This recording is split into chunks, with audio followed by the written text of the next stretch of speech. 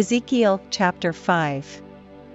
And thou, son of man, take thee a sharp knife, take thee a barber's razor, and cause it to pass upon thine head and upon thy beard, then take thee balances to weight, and divide the hair.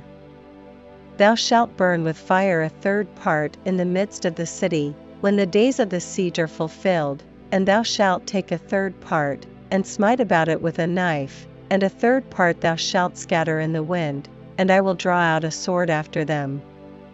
Thou shalt also take thereof a few in number, and bind them in thy skirts.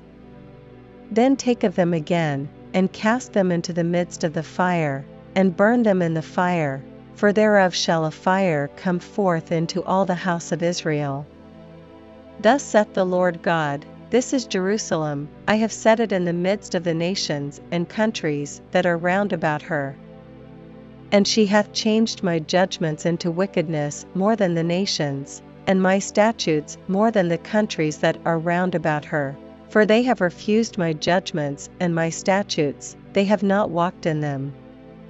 Therefore thus saith the Lord God, Because ye multiplied more than the nations that are round about you, and have not walked in my statutes, neither have kept my judgments, neither have done according to the judgments of the nations that are round about you. Therefore thus saith the Lord God, Behold, I, even I, am against thee, and will execute judgments in the midst of thee in the sight of the nations. And I will do in thee that which I have not done, and whereunto I will not do any more the like, because of all thine abominations. Therefore the fathers shall eat the sons in the midst of thee, and the sons shall eat their fathers, and I will execute judgments in thee, and the whole remnant of thee will I scatter into all the winds. Wherefore, as I live, saith the Lord God, surely, because thou hast defiled my sanctuary with all thy detestable things, and with all thine abominations, therefore will I also diminish thee, neither shall mine eye spare, neither will I have any pity.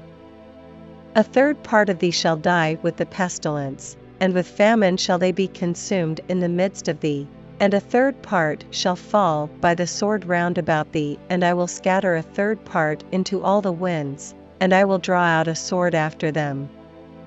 Thus shall mine anger be accomplished, and I will cause my fury to rest upon them, and I will be comforted, and they shall know that I the Lord have spoken it in my zeal, when I have accomplished my fury in them.